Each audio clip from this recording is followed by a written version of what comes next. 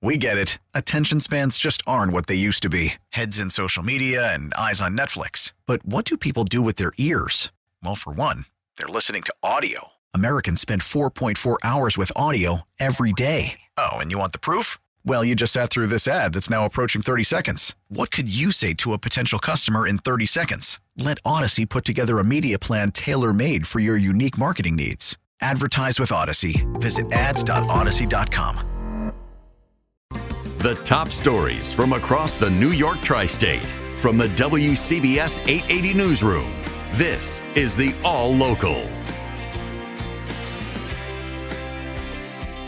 43 degrees with light rain in Central Park, but here from my perch at Hudson Square, I do see actual light making it through our studio window.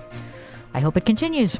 Brooklyn firefighter William Moon II, who was critically injured following a fall at his firehouse on Monday, will not survive. Moon was preparing for a drill inside his Crown Heights firehouse when he fell 20 feet and suffered a serious head injury. His family is preparing to donate his organs. Here's Mayor Eric Adams. Firefighter Moon is a hero twice over.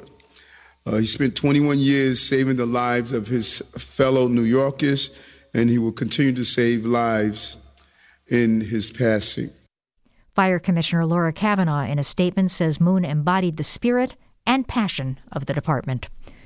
There are rumblings in Albany about a special session next week for lawmakers to raise their own salaries, but watchdogs say a pay bump could come with some conditions.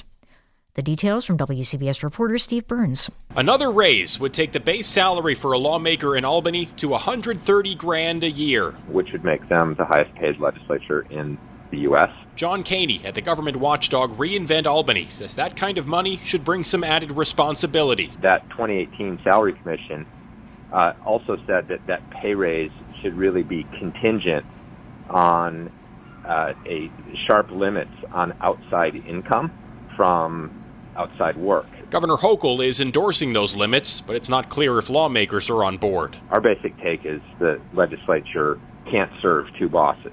They call them public servants, and they should be serving the public. Steve Burns, WCBS News Radio 880.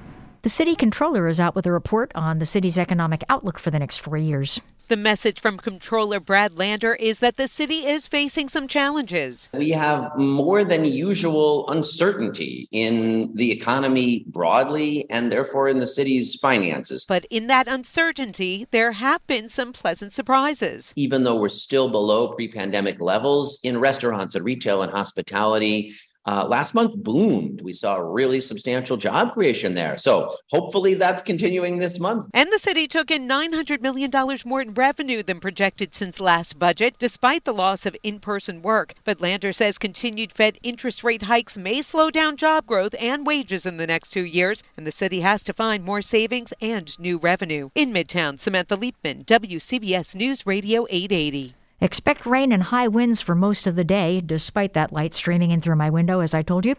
Our chief meteorologist, Craig Allen, says warm temperatures in our area prevented a lot of snow, but some areas north and west are actually seeing the white stuff. There is still snow in the high terrain of the Poconos, Catskills, and farther up into New York State and New England, but we've got rain. And we've got wind. Wind advisories are in effect through 4 o'clock this afternoon for the Bronx, southern Queens, southern Westchester, and coastal parts of Connecticut and Long Island. Now your WCBS forecast. Good afternoon, John Grishak. Good afternoon, Anita. I think the worst of the wind and rain is moving on at this point, but there will still be periods of rain throughout the afternoon and gusty winds, high about 45 in the city, 30s in the inland suburbs, and more upper 40s as you head toward Long Island.